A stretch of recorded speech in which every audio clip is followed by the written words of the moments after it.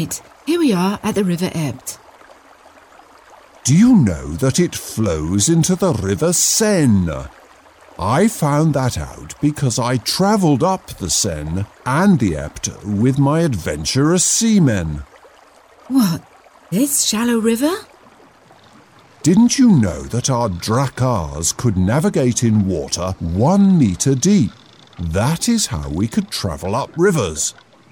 And to get past the sentinels, we lifted our boats out of the water and dragged them from one valley to another. That is how we managed to reach Paris, and Charles the Simple was afraid his capital would be captured.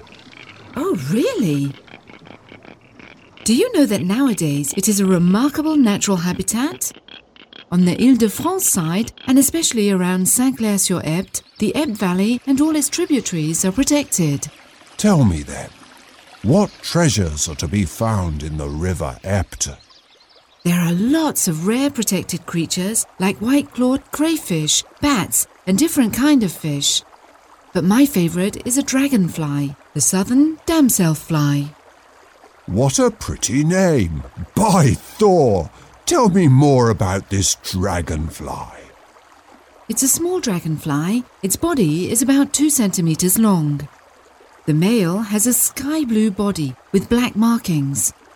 Damselflies live near small, slow-flowing rivers open to sunshine.